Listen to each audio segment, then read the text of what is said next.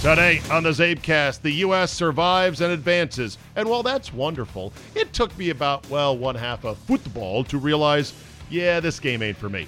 Paul Charchian joins me from the Great White North, where I believe the last snow pile in the city has finally melted, just in time for the 4th of July. All that plus Cam Newton gets stuffed at the goal line. Your digital dose of Extra Zabe is fresh and ready to eat, so buckle up and let's go! Here we go!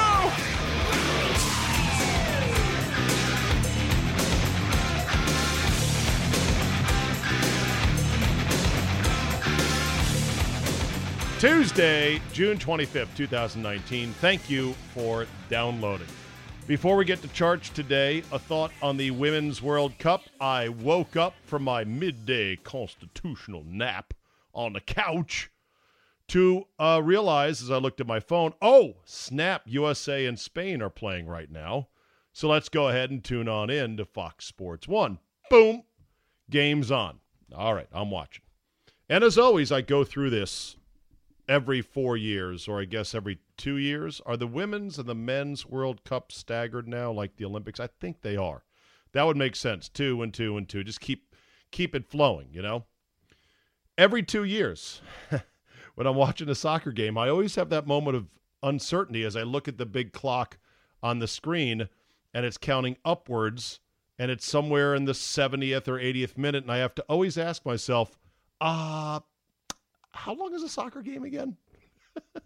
I think it's 2 halves of 45 running minutes each, but sometimes I get confused and I lose track. That is what it is. And one of the peculiarities of soccer is that running clock, is that they don't have a referee starting and stopping the clock. And I've asked these questions over the years, time and time again, to my soccer peeps. And they explain the reason is soccer, and I guess FIFA, but all the world organizing bodies want to keep the beautiful game, as it's called, as simple as possible so that it can be played by anyone at any level, including levels in which they don't have the most advanced technology. This is why the game is so wildly popular in every corner of the globe, including, of course, third world countries where kids grow up kicking balls made out of trash, no exaggeration, around a dirty lot. So to have a clock in which you have to start it and stop it and make sure the clock operator is on point, it's just too much. It's better for the referee on the field to keep track of the time. And instead of him starting and stopping and trusting him with, hey, you know what, you should have stopped the clock there, would have gave us an extra 6 seconds, they let the referee determine what is so-called additional time or stoppage time, as it were. Okay, so that's one thing about soccer. Fine. The other thing about soccer, I immediately realized as I watched my first game with any kind of focus whatsoever in at least 2 years, if not longer, I realized, the flopping. God, do I hate the flopping. The flopping is the worst. A player for Spain got tapped in the face, decides, I got tapped in the face, and a second later realizes, go down like you've been shot. Oh, God, help me. Another U.S., she did get a card. I think she got a card for that, or drew a card on Megan Rapinoe. They were killing Rapinoe in this game, which is fine. See my eyes, they're very dry about that. Also, there was a U.S. player who made a sparkling run and then had the ball knocked away from her, and she was upended in the process of what looked like a clean tackle to me. What do I know? I'm an every 2-year soccer guy. They got the ball first, and yes, it ended up tripping up the attacking U.S. player, but the attacking U.S. player, upon tumbling to the ground, lay absolutely motionless, as if dead, for an extraordinary amount of time, like 10 seconds. Oh, my God, JR! She's dead! It was at that point I realized, that's why I'm really not a fan of soccer. And then came the coup de grace, the crowning reason why I can't get with the sport, and that is the penalty kick. Spain ended up committing a foul inside the box on a cutting U.S. attacker who was not really imminently about to score, but just cutting across the top of the box, trying to corral a high-bouncing ball.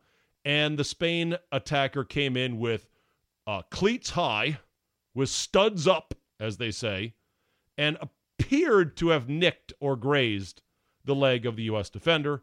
She then landed, stumbled once, and fell to the ground. The referee called a foul. Of course, they went to video-assisted review, which they make the big box sort of sign with their fingers. And after a review of the play, they realized, or they determined, the referee did, oh yeah, she did tick her in the box, and that's a foul. So, USA was awarded a penalty kick, which is what I like to call a free goal. Now, technically, it's not free. It is only a 75% conversion play. Megan Rapinoe ended up taking the shot. This after Alex Morgan was going to take the shot and then decided not to. It was kind of laughable how the referee was all finicky about where on the spot Rapinoe was putting the ball, because she was putting it on the front edge of the white circle on the ground. And the ref's like, no, you got to move it back. And she's like, what? And the announcer's like, all it has to do is be touching the circle. And I'm sitting there screaming, it doesn't fucking matter. She's right in front of the goal, point blank. But they ended up putting it on the spot. Rapinoe goes low left into the corner, bing, bang, boom. Goalie even moved the right direction, perhaps a bit late. Moved the right direction, dove for it, had no chance of getting to the corner. There is no way that a properly struck penalty kick can be stopped by any goalie in the world. It's only fuck-ups and miscues and a blatantly correct guess that gets it done. So my problem is twofold on the penalty kick. One, soccer being such a low-scoring game, a single goal is the equivalent of like 20 points in a basketball game. And secondly, well, three things. One is a goal is worth so much. And then you have the very subjective idea of what is or is not a foul. And then on top of that, you have the fact that the conversion rate for a PK is 75%. It's too high. It's too high in my opinion. A, I think the box should be a lot smaller. And B, I think the penalty kick should be at least 5 yards further away, so that it's got to be a real crackerjack of a shot, a real missile that gets in. I would work with the rules and tweak the rules to make it so that a PK is only a 25% chance. And I would bring that box in a lot closer so that you would really only have direct scoring chances that are deemed a foul to result in what I call an automatic goal. But I know what you're saying right now as soccer fans, and I'll get the emails, and that's fine. Oh, but this is how the game is. If you watched enough soccer, you'd realize it usually evens out. Secondly, the principle is if you're the attacking team, the defenders must take extra care in the box to not foul and to reward the offensive team for being in the box there legally. Okay, I get all that, but man, it's too big of a thing. This is, in a basketball game, if you called a technical foul on a specific shot and said that's a 20-point free throw and then gave the shooter, and I'm saying on average free throw shooters in basketball are about 75%. The best are 90, the worst are 50. It's about 75. If you gave that one free throw for one particular foul in the course of an entire 90-minute game that involves running back and forth, if you gave that value 20 points, the game's basically over at that point, especially if it's a 20-point free throw late in the game. And I know you're going to argue, well, what about pass interference calls in football? Those are huge. Yes, they are. And they're subjective. But there's no way around it. I mean, you could make PI 15 yards like they do in college. The NFL has not seemingly embraced that just yet. I don't know. It's, look, I liked watching the game. The grass looked beautiful. God damn, that grass looked perfect. And Team USA, hard for me to get behind them these days with the whole Rapinoe thing and the suing the U.S. Federation for equal pay, which is absurd, but whatever. I mean, maybe they'll win something in arbitration, it looks like. I don't have the good feels I used to have for our gals in red, white, and blue, but so be it. I don't mind watching every 2 years. And yes, you can now email me and blast me for being completely clueless and out of my depth. In fact, start your email with, "Dear Steed, you ignorant slut, ... This is where the DJ talks. Don't say anything. Okay. We hot call all of our guests here on the program. Look, Oh, beauty, go. Look, Good day, welcome to our Hey, good day, hoser. Hey. Hello! Charge, my friend. I'm just excited that I can hear you for like 3 consecutive seconds at a time. That's very exciting. It is very exciting. Paul Charchin, everybody, founder of fanball.com, the king of the Twin Cities, and a man about town, a man who loves his bourbon and his steak. Yes, together, ideally. Yeah, it does go very well together indeed. I had one of the gals at the station in Milwaukee, 97.3 The Game, Miss Natalie, who is a huge Metallica fan, Charge. Ooh, she has been to 114 What? You heard me. Do I stutter, as Stanley Hudson would say in The Office? 114 Metallica concerts in her life. She has promised to be my date, my platonic date, at the next time Metallica's even in the States. They're apparently in New Zealand right now. So I can experience it, because I'm really not into metal, but I'll try anything once, basically. Really? Now you tell me. Now you you had you tell in town me. for a whole weekend, and now you tell me that you'll try anything once. Well, I'll try a lot of things once. How about that? I won't try a salad once, that's for sure. Ugh, no vegetables for sure. Anyway, so she told me on the bourbon front, before we get into the meat and guts of our visit tonight, she said she gave me a bottle of bourbon that's called this Blackened, and apparently it's Metallica's favorite bourbon. Ooh. Are you aware of it? No, it's called Blackened. I'm going to look it up right now. Blackened bourbon. Just says Blackened now, on it. Is that a brand name, or is that like a method of making it in a charred oak barrel? I'm sure it's Blackened American Whiskey. There it is. It's Metallica and David Pickerel released Blackened American Whiskey. So it's the Metallica whiskey. Well, of course, go figure. Because if you're Metallica, you need the money from an extra sponsorship. Yeah, they're really hurting for money, Metallica. They really are. Yeah. Wow. All right. They've teamed up. They've teamed up with Whistle Pig distiller David Pickerel to create Blackened American Whiskey, a blend finished in black brandy casks. So there you go.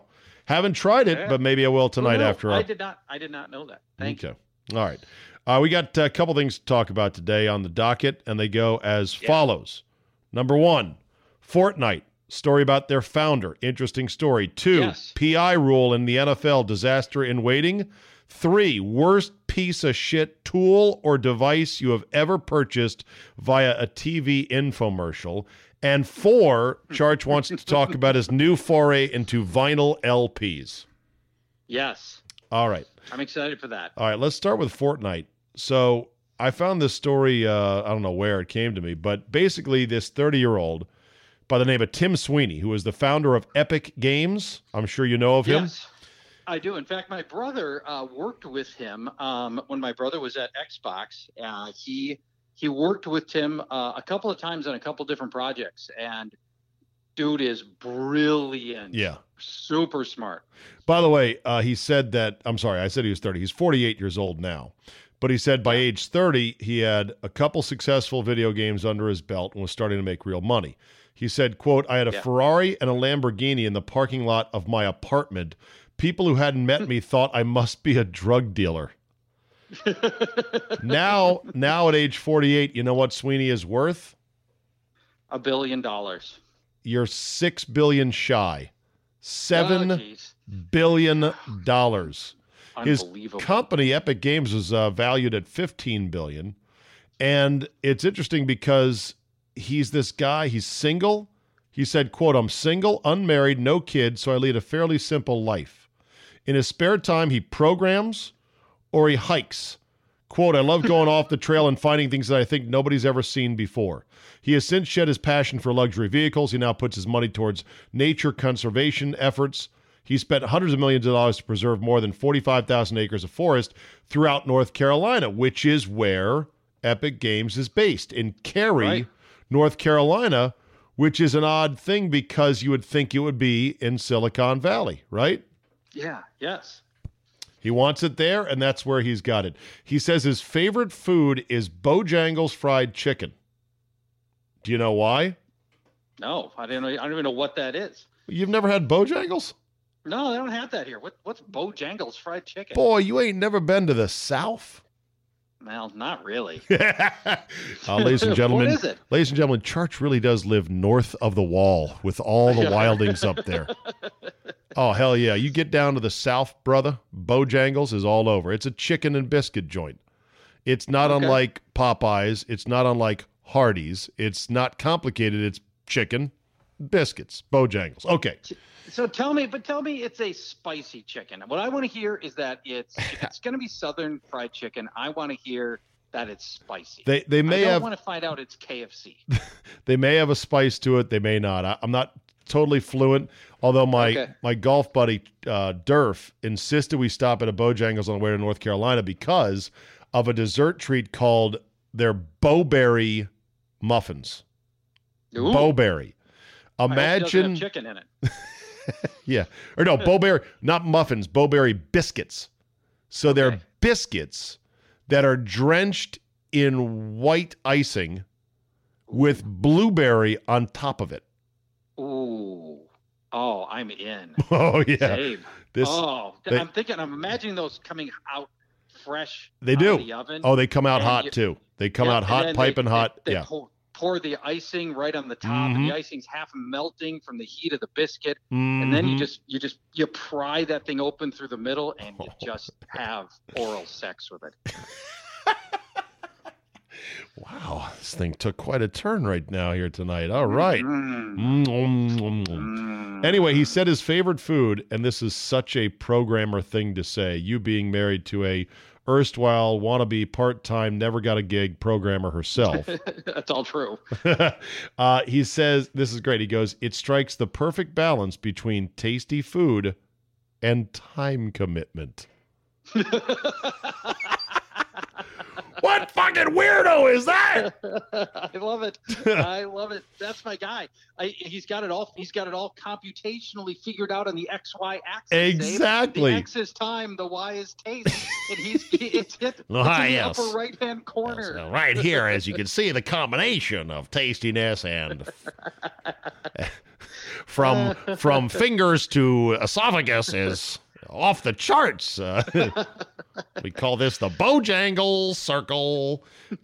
He also says he primarily drinks Diet Coke, ding, ding, ding, but only because it's, quote, impossible to find Tab nowadays.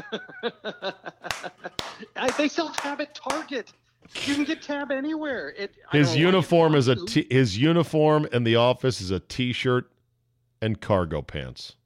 Well, of course, that's every programmer in the world right there. Now, here's the amazing thing to this whole story. I think Epic had a series of, they've had popular games for 20 years, but he was never a billionaire until Fortnite, and the game is free, FREE, and he's turned that into the thing that has catapulted him from multi-millionaire to multi-billionaire. Yeah. They talk about it.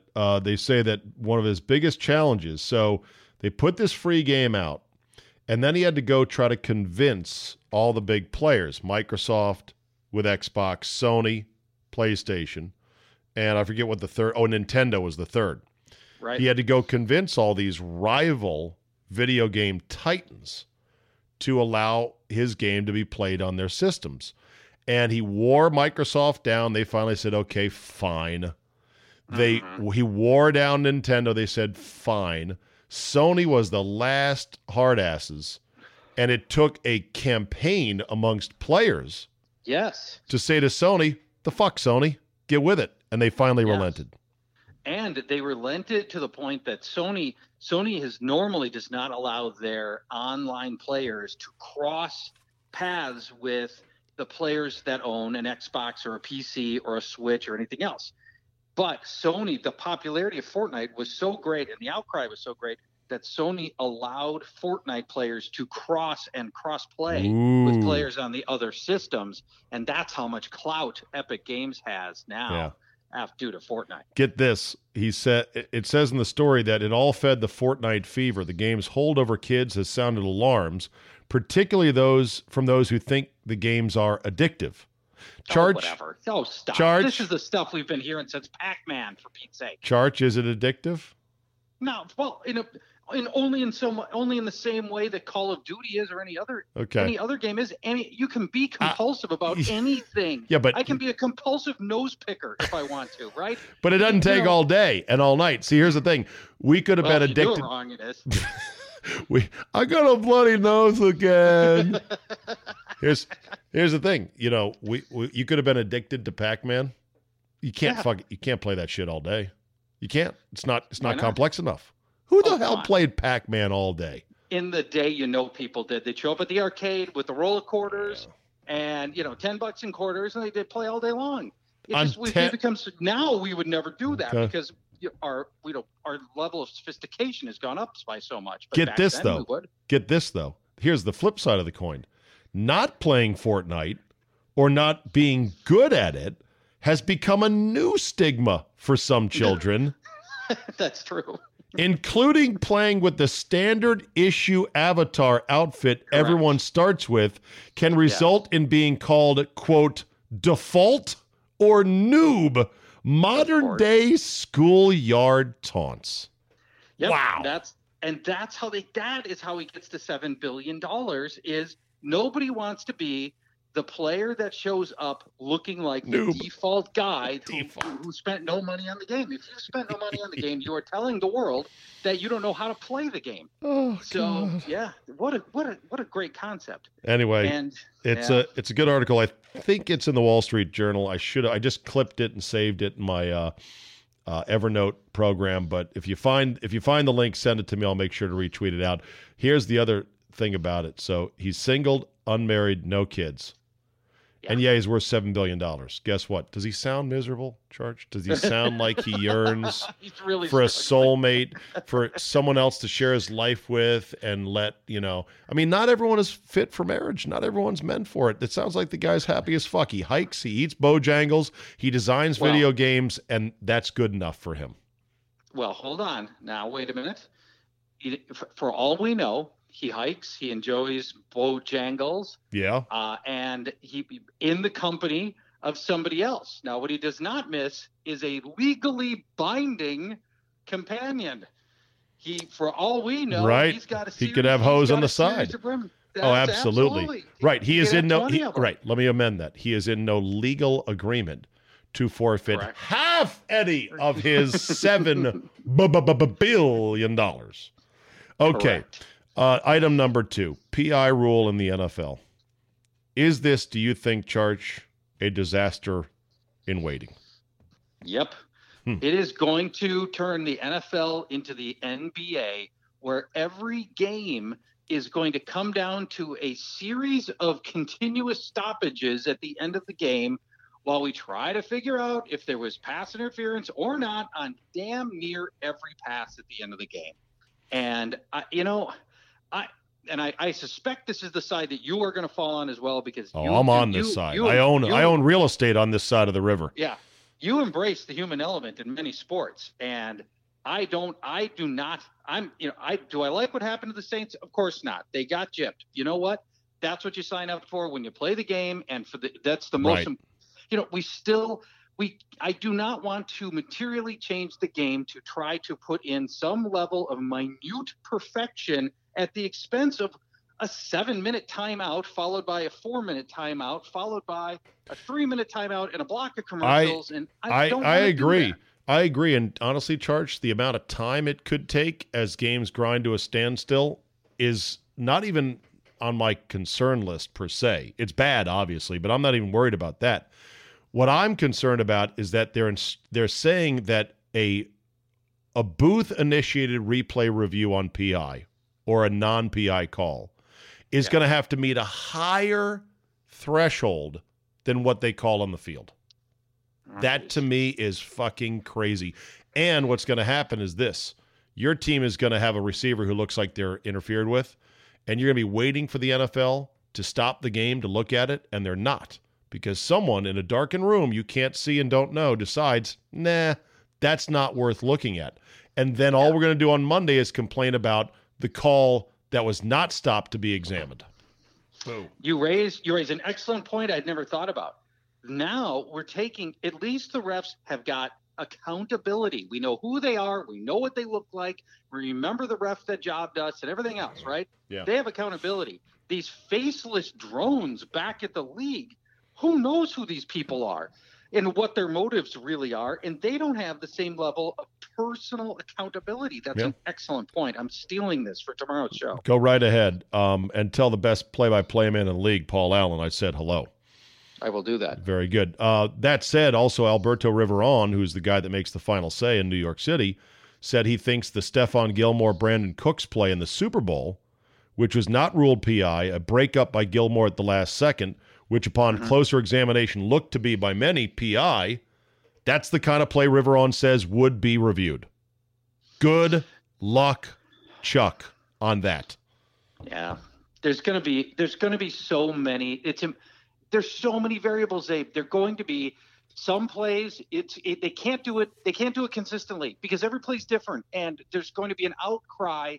Well, you reviewed this play that was just like it, but this one's different. You didn't review that one, and there's just no winning. There's no winning the battle against the people who want to blame the refs for their team's loss. Right. You can't ever win, and all we're going to do is just change the bar up and down, but you'll never stop the bitching and moaning. I've also said coaches who are smart would never challenge another thing other than PI, because if you think about it, fumbles are covered. Touchdowns are covered. Yeah. Interceptions are covered. All turnovers, all touchdowns already covered under your blanket policy. What's left then? Final 2 minutes, the booth does PI. If you spend one of your two challenges on anything but a PI, you're an idiot. Those are the two biggest plays. Keep them in your back pocket because you can challenge a non-PI. So you don't have to wait for a flag. Right. The PI can get you 47 yards. Right. What else are you going to get that? You can challenge. Can you challenge to get that? Right. Nothing. You can challenge PIs that are for and against you on offense, and you can challenge them that are for and against you on defense. And you can challenge them both ways, called and not called. Buckle up for that. That's to be sure. Number 3, what's the worst piece of shit, crappy-ass tool item you've ever bought off a TV or maybe off the web where you thought, yeah, I need one of those? I almost got suckered into buying this thing. I was watching an infomercial on the Works Hydro Shot. What is that? You can Google search it right now if you have your fingers nimble for a computer. Basically, it's a portable lithium-ion battery-powered pseudo power washer. It's a super squirt gun that purports, if you believe their infomercials, to be able to clean things kind of like a power washer, but without the hassle of a real full-blown power washer. Aha. And it looks pretty good, and I'm thinking, because here's the thing, you can take it's got a tube on the bottom of it that you can dump into a lake or into the ocean to clean your boat. You can put it in a bucket of water if you're not near a water source. It sucks it right out of there. You can put a 2-liter bottle on it for some light cleanup. I'm like, yeah, I can see myself using this around the house. I then watched some YouTube reviews, and they showed what a pansy ass, no cleaning power pile of shit it really is. And I said, thank God I didn't buy it. So I ask you, Charge, have you ever bought anything? What is the one thing you've ever bought where you go, yeah, I regret buying this. This was a waste of money? This is I almost never buy from TV. I was never a Ronco pocket fisherman guy. Right. That's, right. That stuff never appealed to me a lot. And I almost blanch to admit this now, but when I was a kid, I called the back when they had the K-Tel albums. Do you remember these? Oh, K-Tel. Yes, sir. The K-Tel albums. And they'd advertise them on TV. And I scrounged my parents' credit card to buy this had to be 1977, 1978. And so I'm like 10, and I had to have, all my friends were talking about Kiss, and I didn't know much about Kiss, but because we didn't have any Kiss albums, we can afford Kiss albums, any of that stuff. And I wanted to be like the cool kids, talk about Kiss. And Kiss was on this K-Tel album. So I decided to buy the K-Tel album. And when it showed up, my parents went berserk about the whole thing. Berserk in a good way, Charge, or berserk in a bad way? That was the bad way, berserk. that was $8 that I paid back through my ass. Your ass is mine, kid. Several layers of flesh. Yeah, they'll teach you for stealing a credit card. From 1976 to 1981, the company K-Tel, that's K-Tel, sold $150 million in albums around the world. They even had albums such as the 25 Polka Greats. Polka. I bet that thing sold. They were airing it in Montana, right? And they were airing it in South Dakota, North Dakota for pennies on these TV stations back then. And that's where polka was selling. I bet anything they made money on that. Yeah. Anyway, K-Tel International still around, ktel.com. In Winnipeg, Manitoba. Oh, that's where it's located. That's where it's apparently Canadian. Located. You'd think they would have all Rush as their on the K-Tel. Hey, we got the 25 best Rush songs, that are, medium tempo, okay? Like Red Barchetta, okay? All right, so there's that. I once bought, Charge, it was a bug vacuum for inside your house. Yeah. And pile of shit. It didn't work. Yeah, it had the clear little scoop end of it on a 2 or 3 foot wand with a little vacuum that was attached to it that ran on batteries you recharged. It didn't have the sucking power. Do you know the tensile grip of a modern wolf spider in your house to your wall? It is pretty damn strong. You better have some serious... I used it a couple of times, and I was like, this is a waste of money, because it's either a broom, your shoe, or your vacuum that you already own. Did not need another one of those. So no, you did not. This will be a lot of the spiders are jumpers. They're sneaky tough. They're not as tough as the common housefly, which is tricky. Yeah. But the spider can be tricky. And who wants to mush a spider with your hand? Nobody. But we're willing to try to clap and mush a fly, but not the spider. Well, because spiders could bite. Flies. They could bite you back, right? Yeah. Maybe that's part of it. Plus, it's bigger. Yeah, most guys and hairier and everything else. Yeah, exactly. A couple other quick things on the call-in, the TV call-in stuff. One, I have a friend who bought and uses to this day the Flowbee. Shut up. Yep, that is his hairstyling mechanism of choice. He continues to use it even now, and he has the most thick and lustrous hair you can imagine. And he hooks this device up to his vacuum, and he vacuum cuts his hair with the Flowbee. It sucks your hair up into a tube and then has some blades that cut hair, and there's no mess. The hair clippings get sucked right into your vacuum, and you're good to go. Wow! And if he's had that for years, that Flowbee has paid for itself 50 times over for the price of haircuts. That's what he would tell you. He has to once a decade he buys a new Flowbee. Holy shit. That's amazing. It's like, all right, this one's got a little dull. I'm getting the new Flowbee. Okay. And they still sell them. He can still do it. All right, one last thing. Yeah, one more. One other thing. Or a catalog purchase that you bought and you're like, what a piece of shit this is. Did you ever get the Johnson Smith catalog as a kid, Church? No, I don't even know what that is.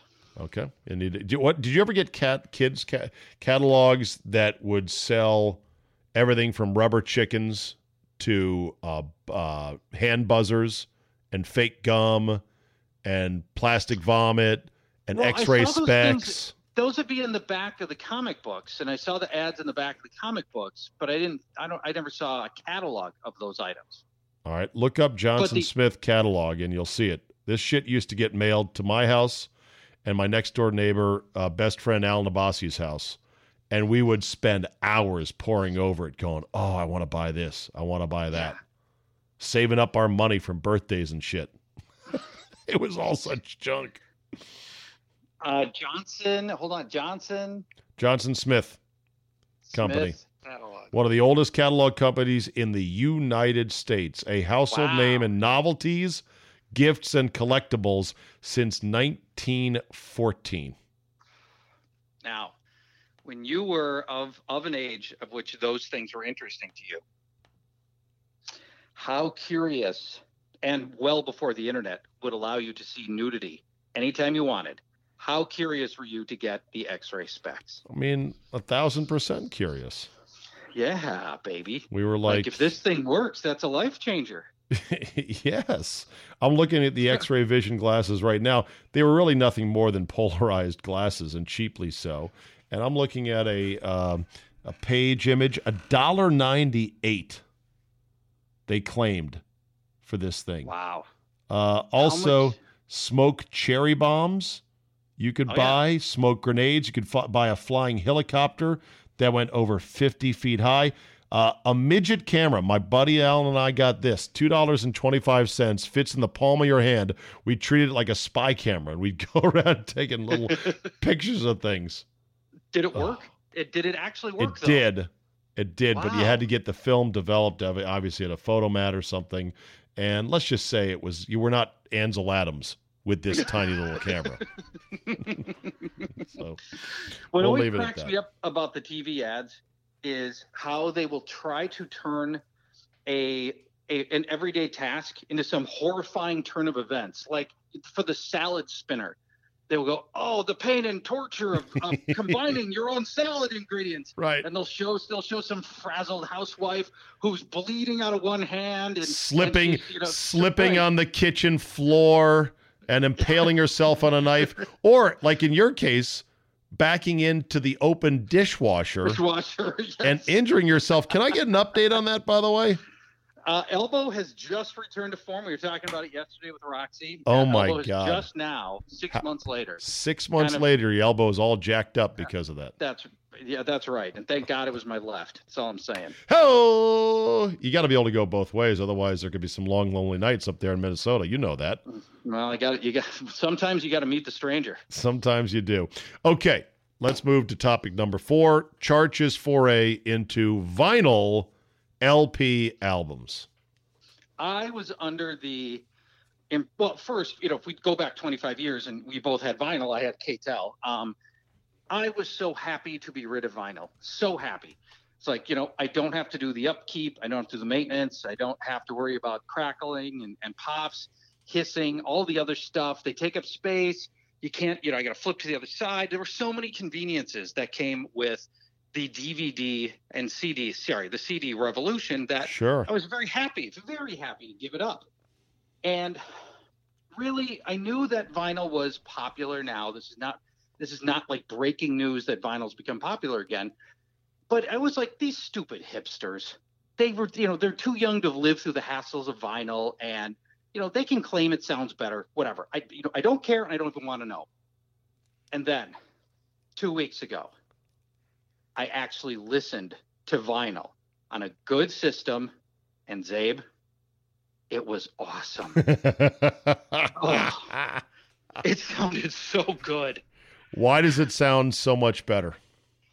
Because, and there are people I can tell you, I'm only 2 weeks into this. Why do they claim, why do the hipster nerds claim vinyl is better? They say it's because it's analog to analog. It was recorded on tape, analog tape, and recorded onto analog vinyl, and digital has effectively digital gaps in it.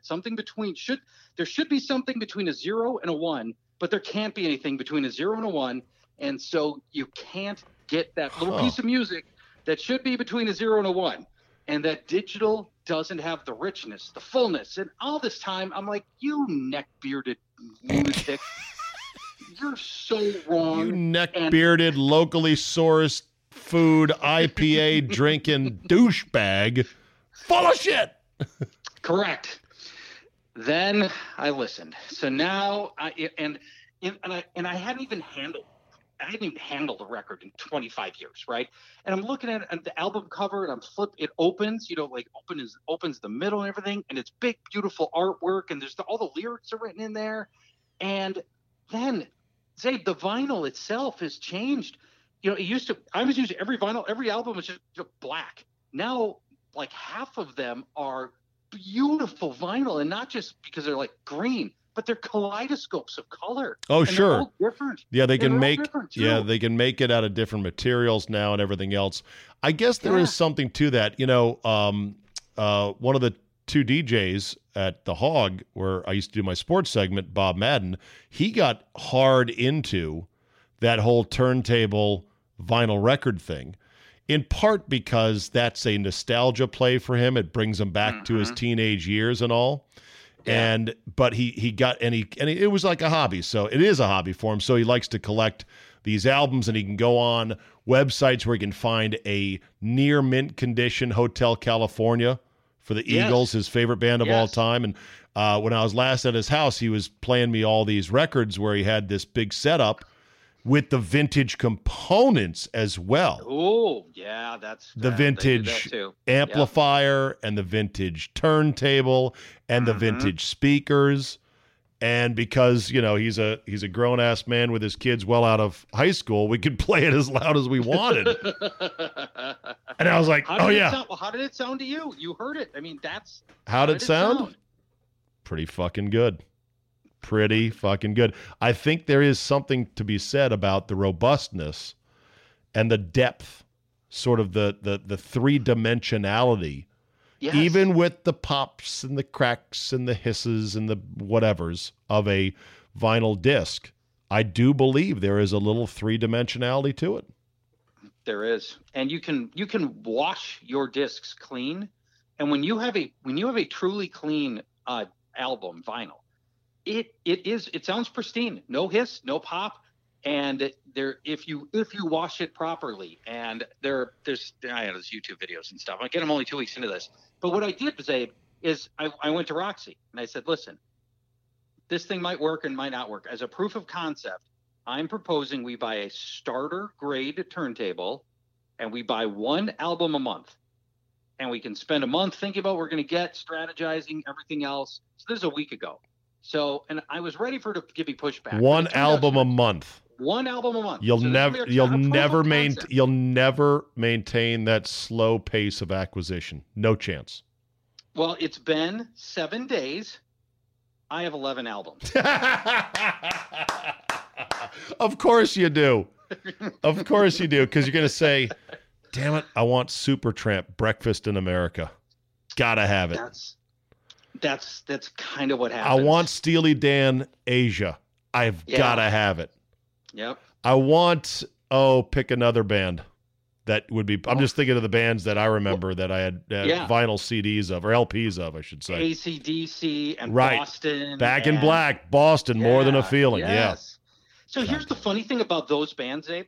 So, those bands sold literally a million records, right? And so my assumption going into this was I was going to be able to get all the Rush and Led Zeppelin and all of these million, these platinum albums easily whenever I wanted, right? Yeah. All used, right? They'll all be used. They'd be 30 years old, but whatever. You can't buy them. They're all gone because these are the bands that have stood the test of time, and everybody who gets a turntable wants Led Zeppelin and Rush and Boston and AC/DC, and they want all that stuff. Don't the record labels sometimes release remakes on modern vinyl? They do. Okay. Yes, absolutely. I'm talking used only. But for the true hobbyist, you don't want a newfangled replica. You want as close to mint condition original as possible. But here's the X factor on that. The original pressings were made from the analog tapes.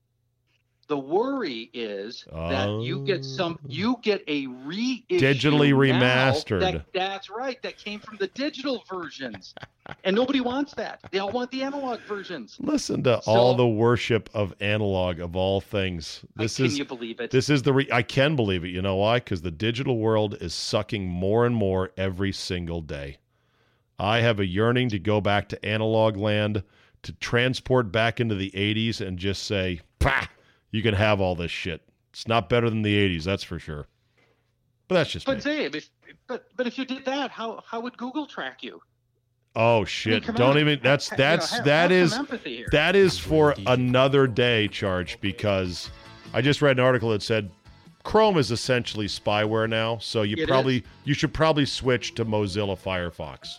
Next time we talk, which will be in 2 weeks because I'm in New York City next Monday. Next time we talk, I will tell you all about that and the browser you must switch to as you get away from Google Chrome, which is spyware. They ain't got phones in New York City? I will be traveling. I will be flying back with my family. You got no time to call me next week. You're out. Why? That's because insane. I'm traveling from New York City with my family. That's why. Dude, you're not that important. You've got 30 minutes to get on a phone with me. I reject that answer. I'll work around your schedule. The people demand it. Can you hear them? Charge. All right, we'll work on it. All right, buddy. Great to talk to you as always. Thank you, bud. Bye. All right. Except for him. I'm a band. Oh, how can you do that making me look bad? You're such a hose hand. Yeah, well, take off. Let's end on this today. Would you give up your plane seat to Cam Newton for $1,500 cash? Apparently, for one man flying back from Paris to the United States, the answer was no. It was not worth that much money. Cam Newton was apparently flying back from Paris, maybe a fashion show, perhaps, from France to Charlotte, North Carolina. That cannot be a direct flight. And he apparently had missed an earlier flight in which he was booked into business class, or what they used to call first class. He ends up on a plane that went up going to North Carolina, but not until they went through North Texas, and he was stuck in coach. So the 6'5" quarterback, wanting more leg room, started to negotiate with a guy who was in one of the bulkhead rows, saying, "I'll pay you $1,500 if you're willing to switch seats with me." Now, did he offer the $1,500 in cash on the spot? It's tough to say. The social media showed videos of Cam, dapper in his Heisenberg hat from Breaking Bad, offering this man the $1,500 in cash.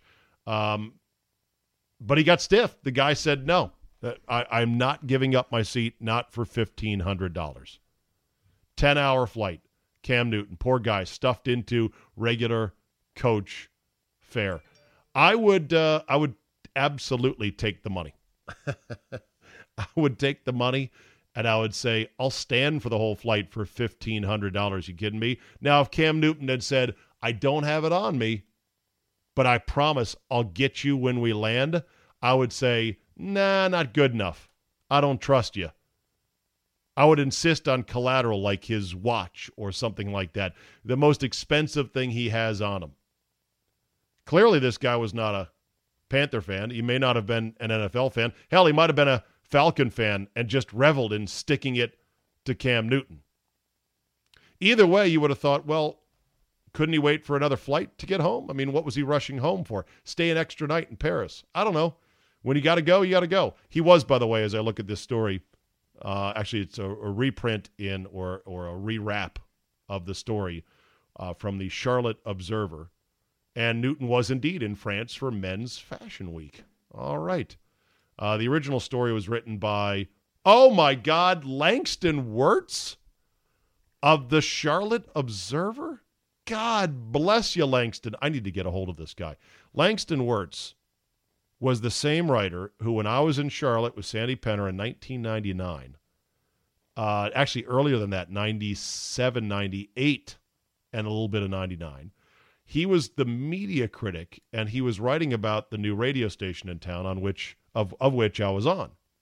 And he did not really like for my style, my brash-talking northern ways.